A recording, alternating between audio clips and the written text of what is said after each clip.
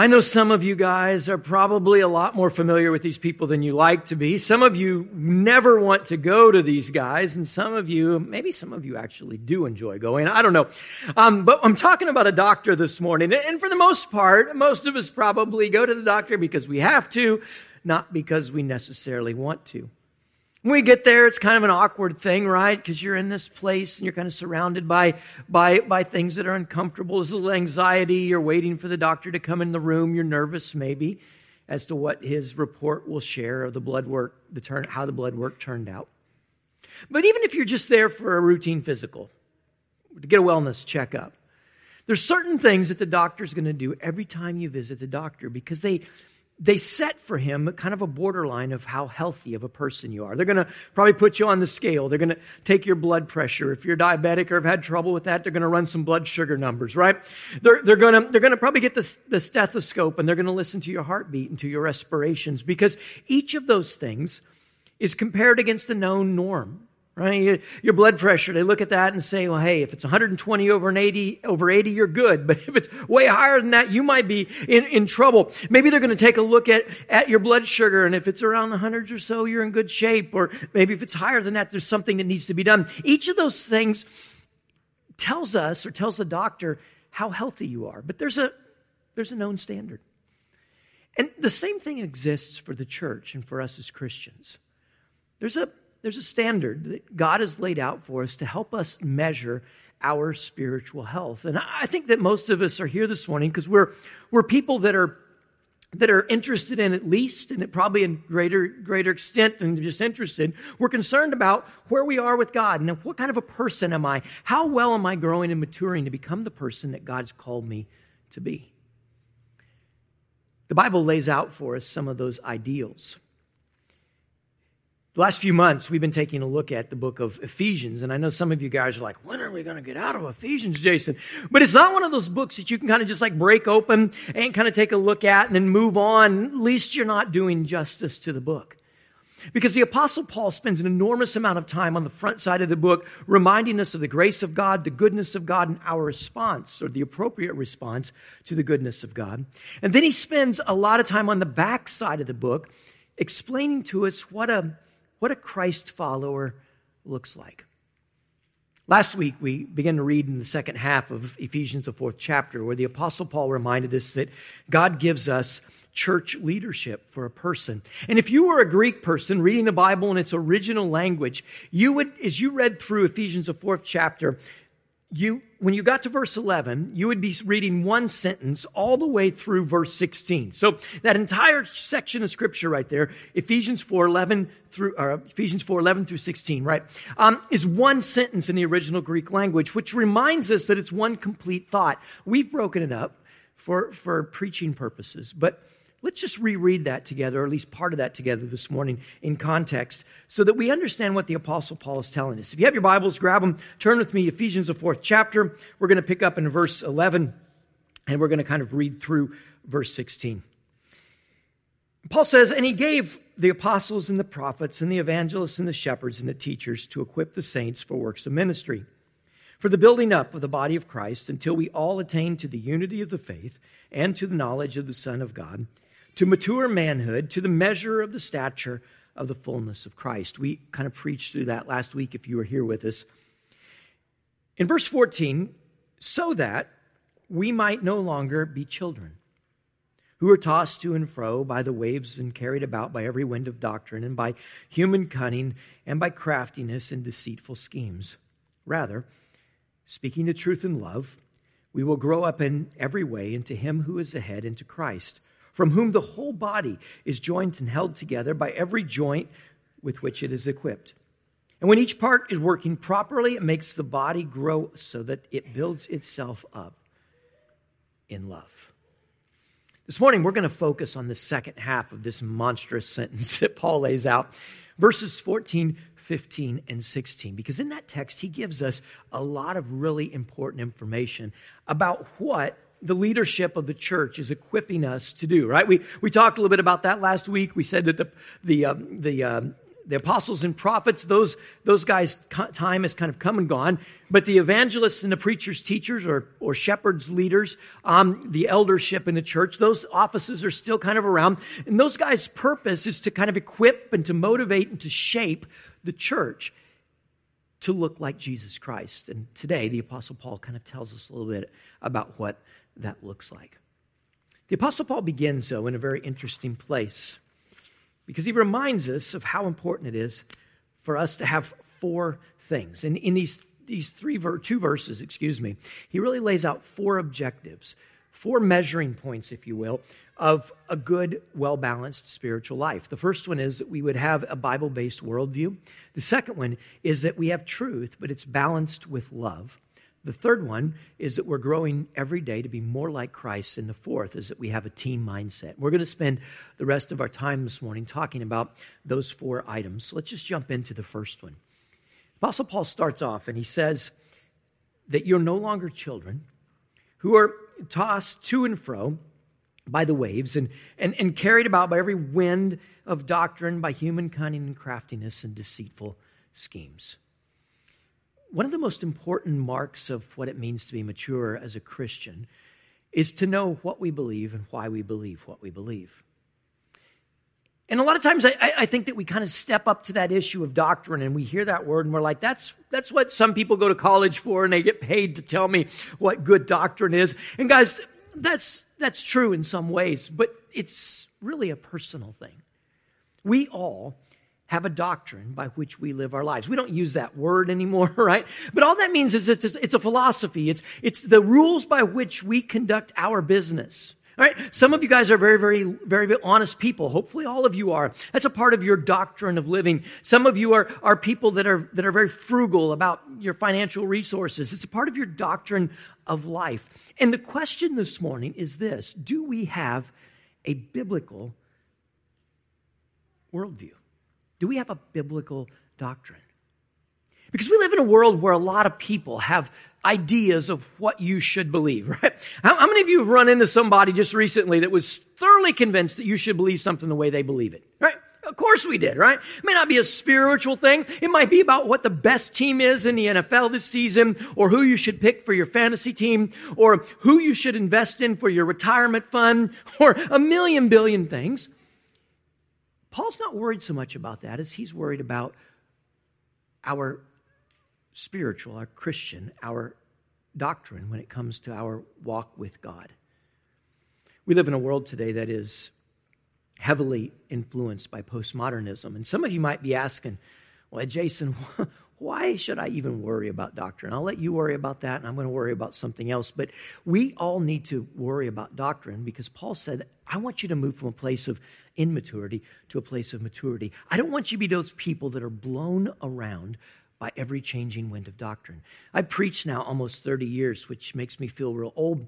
But one of the things that I've seen over those 30 years is that we are often influenced by the blowing winds of doctrine, right? There's this new book comes out or this new conference that pops up or this new speaker and people are passionate about this or they're passionate about that or they're passionate about the other thing. And there's nothing wrong with that. Oftentimes that book was written and that conference speaker is speaking or that conference is held to push people toward a closer relationship with Christ. But so often we miss that and we just become fans of the book or fans of the speaker or fans of the conference or fans of the experience. Paul said that's like children. They love an experience, but they really haven't stopped to ask themselves, what's real? What's true? In a world that's affected by postmodernism, and that word gets thrown around a whole lot, doesn't it? The world tells us today that truth is kind of relative. You know, I mean, you have your truth, I have my truth. We all can kind of look and believe on something. And really, you can't understand postmodernism until you understand modernism, right? Because it is after modernism, postmodernism. And quickly, I got way off in a tall grass for the first service, so I promise you guys I won't do that. But quickly, to define modernism, modernism was that period of time in history, not too long ago, where we decided, you know what, we can create reproducible ways of doing things. We don't have to just build one carriage and then start and build another carriage and start and build another carriage. We can build and amass a whole bunch of supplies, a whole bunch of wheels all at once, and a whole bunch of engines all at once, and a whole bunch of parts all at once, and we can create an assembly line, and we can put these things together, and we'll put Ford on the front of them, and we'll change the world, right? We don't have to just grow tomatoes in our garden, but we can grow lots of tomatoes and feed a lot of people tomato food. Or we don't have to just grow one cow and milk that one cow, and every one of us has our own cow. We can milk thousands of cows, and we can go to the grocery store and people can purchase our product. We modernize the world, right? We even say that. We talk about how the world is modern. That is, in many ways, just that we've processed everything. Postmodernism looks at the world and says, you know what? There's more than one way to do that. There's more than one way to grow tomatoes, and there's more than one way to build a car. And I guess they're right. The problem is that the church has always been bigger than and worked differently than modernism. And the church is bigger than and works differently than postmodernism. When we talk about the philosophies of the world around us and how we think the world should work, they just never work for the church because they're built on a different system of things. I think we all realize that there is absolute truth in the world. We live in a world where we absolutely depend on absolute truth, right? We all got up this morning. We know exactly when the sun's going to come up this morning because it's come up on the 20th or whatever day of September it is. What is it today? 10th, that day. Yeah. All right. On the 10th day of September, it always comes up at the exact same time, right? Why? Because it's been doing that for eons, and we know that. To the minute, we know what time the sun's going to come up. We know when we get up in the morning how much gravitational pull is going to be on our bodies. Now, I know some of us think that it gets increased overnight. That's just our age. But we know exactly the amount of force because a plane takes off, calculating all that perfectly. We live in a world that God has created and designed to run absolutely with perfection. And along with that perfection, there are some just hard and fast rules. When I was in high school, I had a chemistry teacher named Mr. Phillips. How many of you like chemistry? Anybody? All right. What is the best part of chemistry class?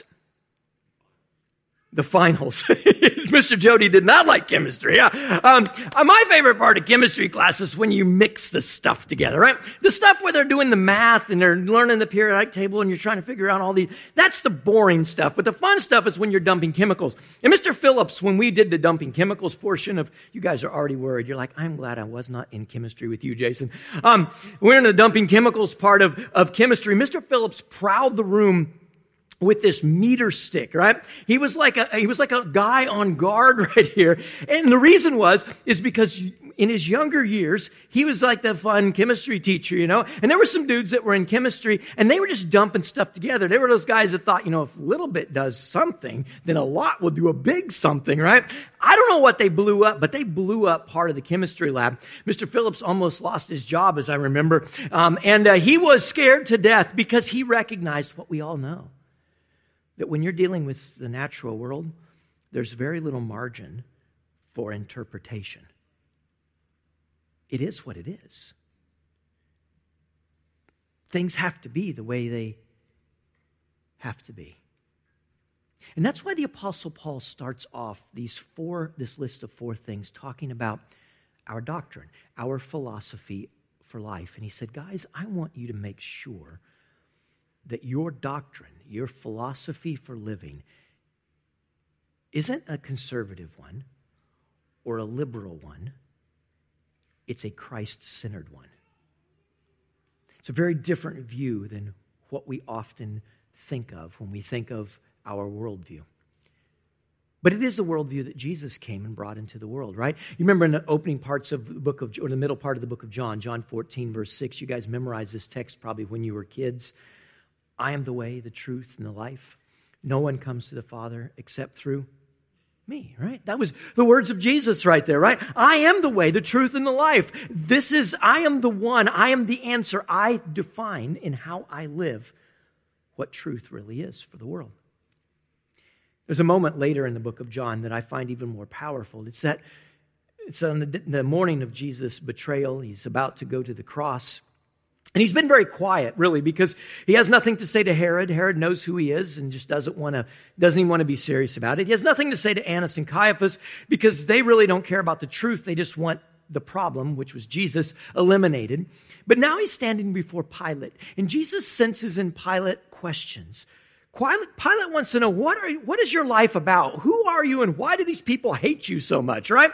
And so Jesus does engage with Pilate and has a conversation with him. And part of that's recorded by John in John 18 and verse 37. I want you to listen carefully with me this morning as to how Jesus answers Pilate. He says, for this I have been born, and for this I have come into the world.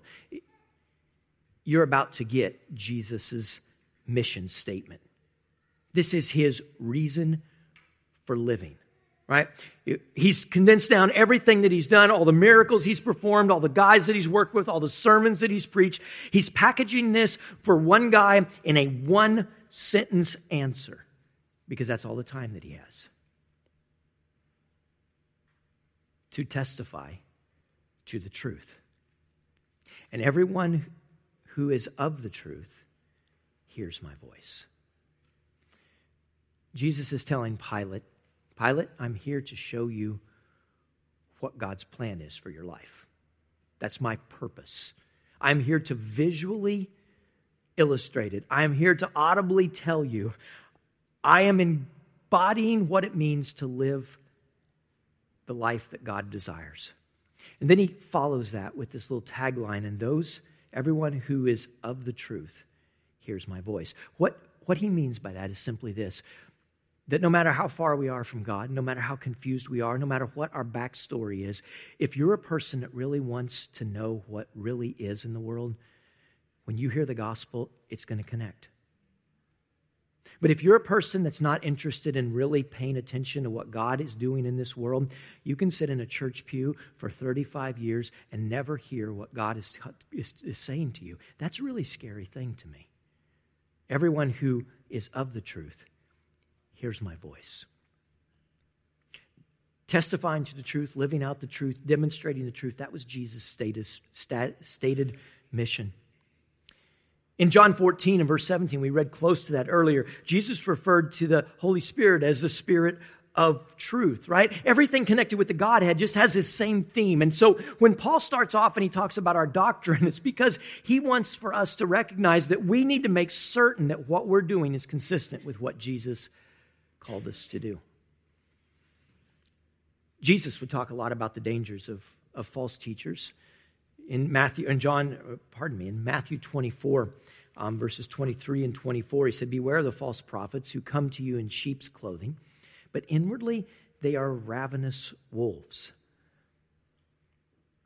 And he talks about the danger of the false Christs and the false prophets who are going to deceive many. The Apostle Paul was very concerned about false prophets, right? Listen to this. He warned the Corinthians about those who are disguised as angels of light and servants of righteousness.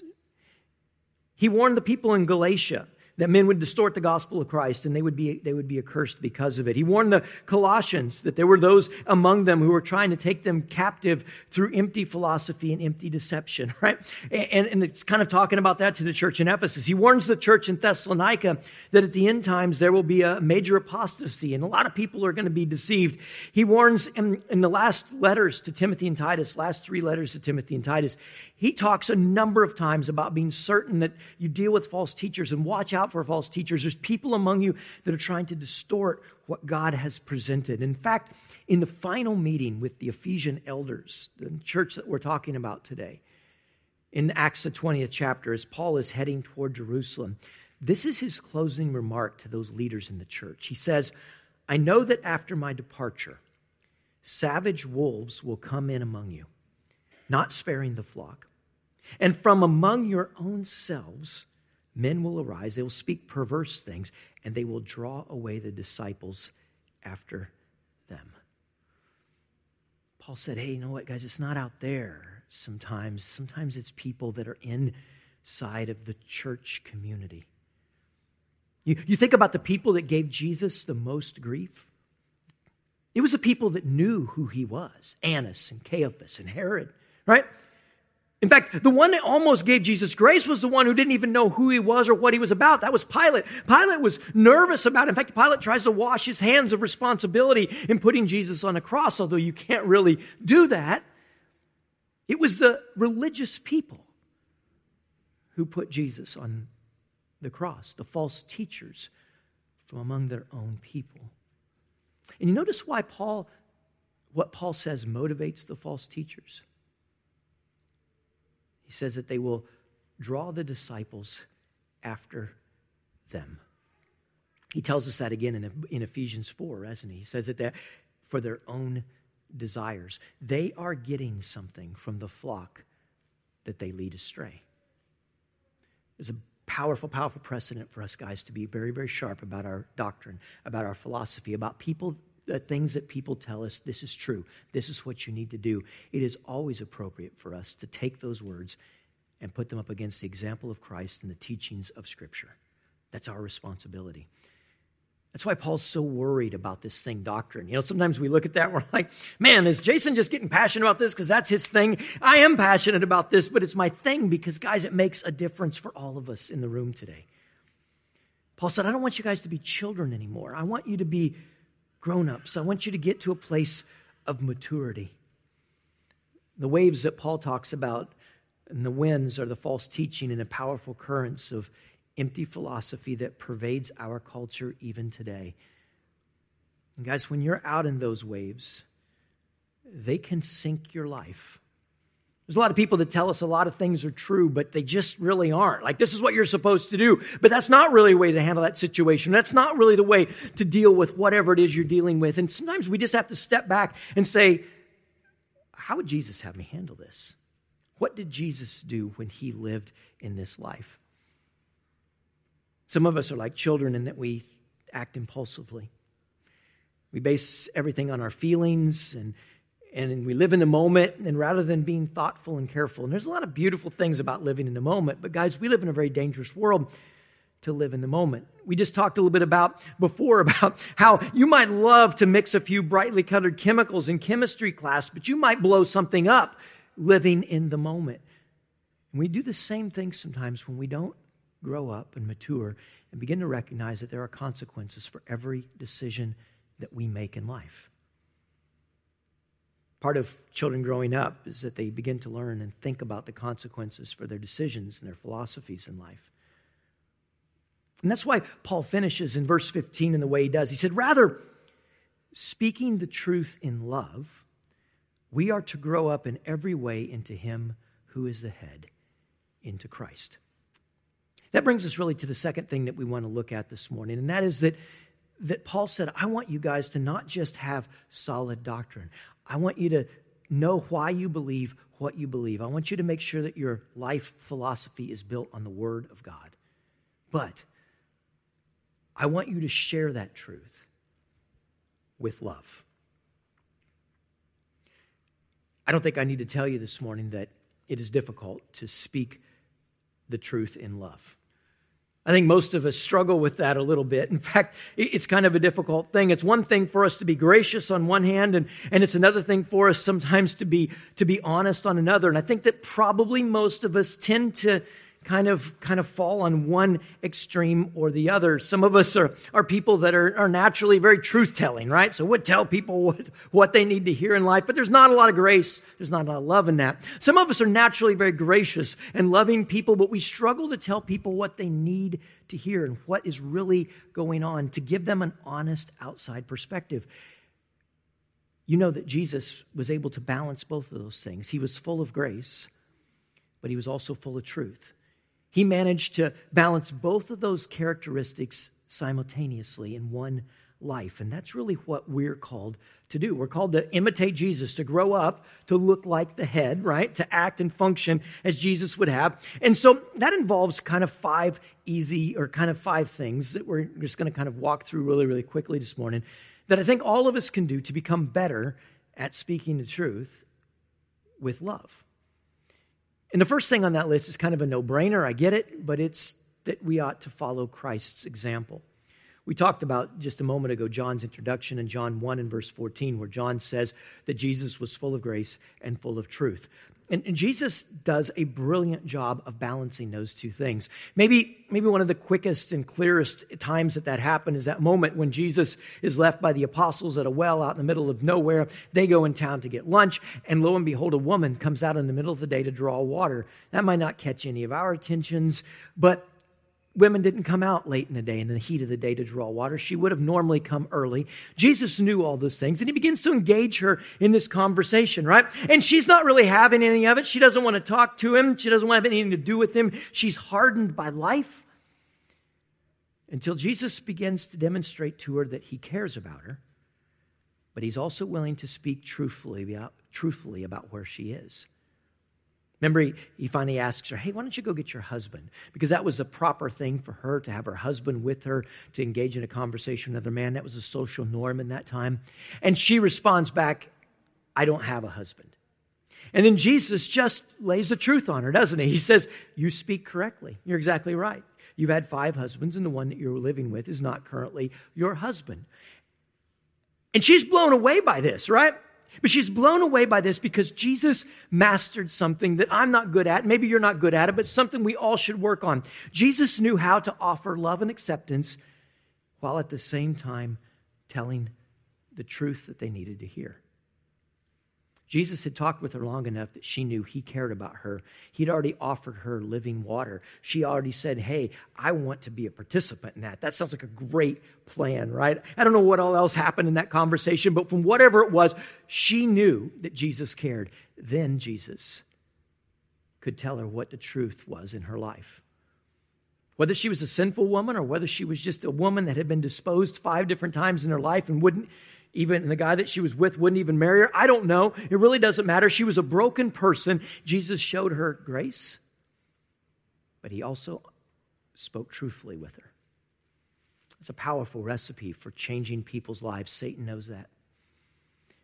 He would love to convince all of us today that we don't have to tell the truth, or that you just have to tell the truth and just give it to them like it is. Kick them in the teeth. Because he knows neither one of those methods are effective of changing people's lives.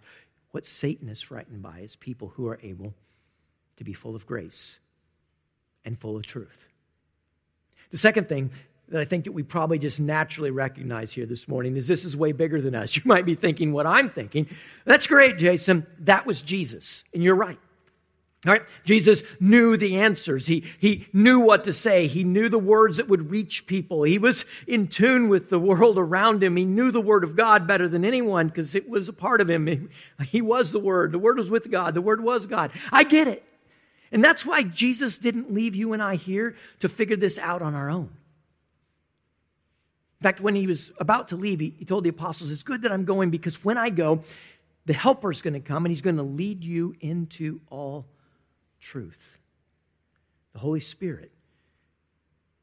And the second thing on my list is that we need to rely on the Holy Spirit.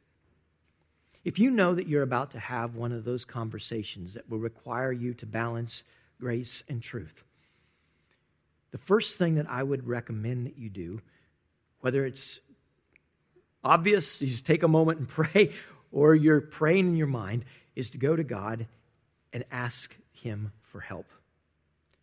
Ask the Lord to give you the words that you might say. Ask the Lord to lead the conversation in a constructive way. Ask the Lord to speak through you, to say the things that are going to be helpful and bring that person to a place where they can make the life change they need to make. Ask him to fill you with the Holy Spirit, to follow his will and his lead and put his desires above our own. I think we're pretty honest, most of us here this morning, with ourselves. It's really hard sometimes to figure out if we're doing what we're doing and we're feeling what we're doing, or we're feeling because of our own desires or because it's really what that person needs to hear, right? And sometimes we just need to go to God and say, God, I want you to help me clear my mind. Help me to say what needs to be said, to not say what doesn't need to be said. That's my prayer a lot of times because I'm bad about sticking my foot in my mouth. And God, I want you to accomplish your purpose in this interaction with this person. Sometimes we need to make sure that we choose the proper setting. Bringing up something in an argument often leads to defensiveness, and you never get anywhere, right? You just get two people that are kind of butting heads, like a couple mountain goats up there just banging into each other. It's fun to watch, but nothing happens that's constructive. Sometimes you send out a text, and that can be just a recipe for misunderstanding, right? Sometimes sharing in a group can cause a lot of embarrassment, or it's just not appropriate. So oftentimes the best way is the way the Bible actually tells us, that if you have a problem with somebody, go to them one-on-one, have that conversation. Maybe you need to bring someone else with you if it's not safe or not appropriate for you to have that conversation one-on-one. But limit the amount of people that know about it and have a one-on-one conversation with that person, in a space where both of you can listen and both of you can be heard. Number 4, or D, is to understand before seeking to be understood. And I just threw this one in because this one's a really hard one for a lot of us. We want people to understand our position. But sometimes we have to understand somebody else's position before they're willing to listen to ours. And I know, you're thinking, well, they should. Yes, of course, everyone should put the other person first, but it just doesn't work like that, right? And sometimes God just says you need to be the bigger person. You need to be the mature person. You need to be the person that steps out and says, hey, I want to hear where you're coming from first. There's very few big problems in the world that can't be worked through if both parties commit to understanding the other person's side of the story. Generally, that one thing alone will transform most contentious situations. But what I do, and maybe what you do, is I tell them what I think, and I don't listen to what they're saying. And that's why James says what he says to us in his practical book, James 1:19.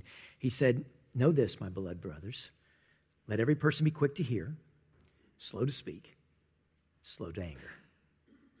Quick to hear, slow to speak, slow to anger. It's a recipe for having successful relationships and having impactful relationships in this world. And that leads us to E, which is simply this, to trust the results to God. Maybe God's calling you to have a difficult conversation with somebody and it's not going to be fun. And maybe that conversation initially doesn't do well. Maybe you walk away from that and you're like, man, I did not accomplish what I wanted to accomplish here. Leave the results to God. It's amazing how that God sometimes takes those things that we said and he applies them over time. They're kind of like a burr under their saddle, a seed that's planted in their heart, and it begins to grow and it begins to crack the hardest of hearts. Sometimes we just have to trust the results to God. So Paul said, hey, I want you guys to know why you believe what you believe. I want you to have a stable doctrine. I don't want you to be out there just being blown and tossed by everyone who says this is truth. I want you to grow up and be adults, not children. I want you to speak the truth in love. And then in the second half of that verse, he says that we might grow up in every way into him who is the head, into Christ. And that reminds us really of the third thing that Paul says is kind of a test for spiritual maturity. Because a healthy Christian every day is growing to look more like Jesus, to look more like Christ.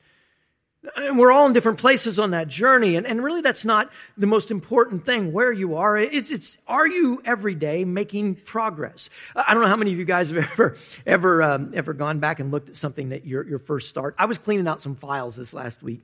A file cabinet that I had in college, and I just kind of like shoved this thing back because I'm not big on cleaning and organizing like that. It's boring. But it has to be done once in a while, right? So I pull out this file cabinet, and I'm like, today is a day. And I'm digging through these files, and I happen to come up with a file that said old sermons.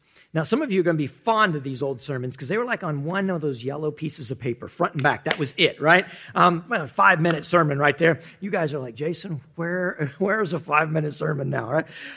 But you can look back at those things and you think, man, I've come a little ways, right? Some of you guys maybe listened to yourself when you first started playing an instrument, and now you play that instrument at a different level. Or you heard the first time that you sang, or the first time you went out to play baseball and you tried to hit a ball and someone took a video of you playing t-ball. And now you're in high school and your skill level is a lot more. Don't forget that you didn't just wake up one morning and bam, you're a great ball player. Or bam, you're a beautiful singer. Or bam, you could play an instrument with perfection. It was a slow but measurable progress. And that's what God wants to see sometimes in us too. It's going to be slow because we're humans, but he wants us every day to look more like Christ than we did yesterday, that we might grow up in every way into him who is the head, right? A lot of us, when we were little guys and gals, we said, I want to grow up to be like my dad or my mom. We respected them. We honored them. That's exactly the ideology that Paul's using here. He said, I want you to kind of grow up to be like our hero, Jesus. I want you to look like him, think like him, respond like him. Obviously, we can't do it alone. We need the Spirit. But that is a goal. And then he finishes, as we'll finish today, this way. In verse 16, he reminds us that a healthy Christian has a team mindset. It's not about me, but it becomes we. He says, for from whom the whole body is joined and held together by every joint with which it is equipped. When each part is working properly, it makes the body grow so that it builds itself up in love. We mentioned this a few weeks ago in passing, but there's a big difference in how we make things and how God makes things. When God makes things, he makes things to reproduce.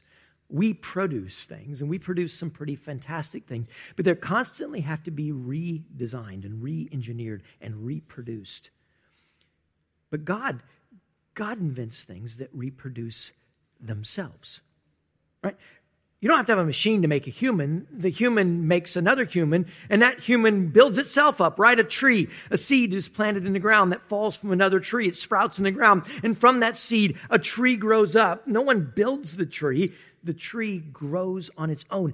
And Paul said that is exactly the shape that our Creator has for his church. He wants that church to build itself up with love. That's the currency of God's economy, if you will. That is the fruit of God's building is love. He said, I want this whole building, this whole body that's joined and held together by every joint with which it's equipped. That's all of us, right? He just talked about the leadership at the beginning of this passage. Remember, this is a big sentence, right? He starts talking about how God gave apostles and prophets and evangelists and preachers and teachers, the elders of the church. He said, I give you all those people so that the church might be built up to look like Jesus. But now he's bringing us back full circle, and he's reminding us that it's not just them that's doing the work. It's not just those guys that serve, but that it's all of us. This is a team together. And he said, when each part is working properly, you know you have a healthy Christian walk. You know you have a healthy church when the body is growing and it builds itself up in love. When a person that's experienced the grace and mercy and salvation of God goes out in the world and they find somebody else who's lost like they were, and they introduce them to the message of the gospel, and that person's sins are washed away, and they're filled with the Spirit, and they begin to grow and mature, and they go out into the broken world, and they find someone that was lost like they were, and they are introduced to the gospel, and they are baptized, and they are filled with the Spirit, and they begin to grow and learn, and then that person goes out. You guys get the point, right? It could go on for days. That's exactly the cycle that God wants to see, that the church is constantly growing, that people are bringing new people to the Lord whose lives are being transformed, and those transformed people are going out and transforming other people's lives. That's our job, church. That's the plan. This verse has really two practical applications. Number one, it reminds us that we're joined together. You might look around this morning and say, I don't know about this team, Jason. Hey, we've all been on one of those before, but this is the team, right? This is the place that God has put us. This is the people that God has said, these are your church family. Sometimes maybe we know a little bit about somebody and we know, maybe I don't know if I want to be on the team with them. It's not our business, it's His. The Lord adds to the church daily those who are being saved. It's our responsibility to grow closer with one another. Sometimes we think, well, you know what, if I get over here, then I'll grow on my own. It just doesn't work like that. That's not the way the church is designed. That's not the way the master builder has built it. We grow together. And secondly, it reminds us that every one of us can serve. Not just some of us, but all of us. Not only have the opportunity, but we really have the responsibility to serve. So this morning as we close, I just want to challenge all of us that we might step back and we might honestly evaluate our own spiritual health. I mean, no one's going to come up and stick a stethoscope on your back and say, I don't know, Jason. You don't know when you look at somebody if their blood sugar's high, if their blood pressure is out of range. You don't know if they have an arrhythmia. You can't tell by looking at somebody if they're healthy or unhealthy oftentimes. But when you start to look at the vital statistics, it's then that the story is told. So, am I? Are we growing in doctrinal understanding? Do we know why we believe what we believe? And are our beliefs biblically based? Can we defend them from Scripture? Can we say, I believe this because of this? And I don't have an opinion on this because God didn't seem to think that it was that important. Are we practicing and confessing and proclaiming the truth of the gospel with all the love that Christ presented it to us with in the first place? Are we growing toward Christ-likeness in all areas of our life?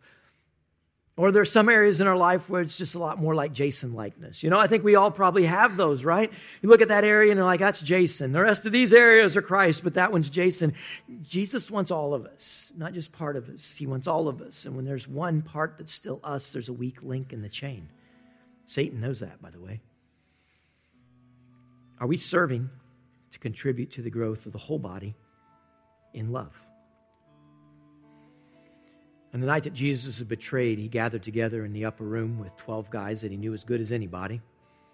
He had spent the last 1.5 to 3 years walking dusty roads, performing miracles, arguing with, teaching, and loving these 12 guys.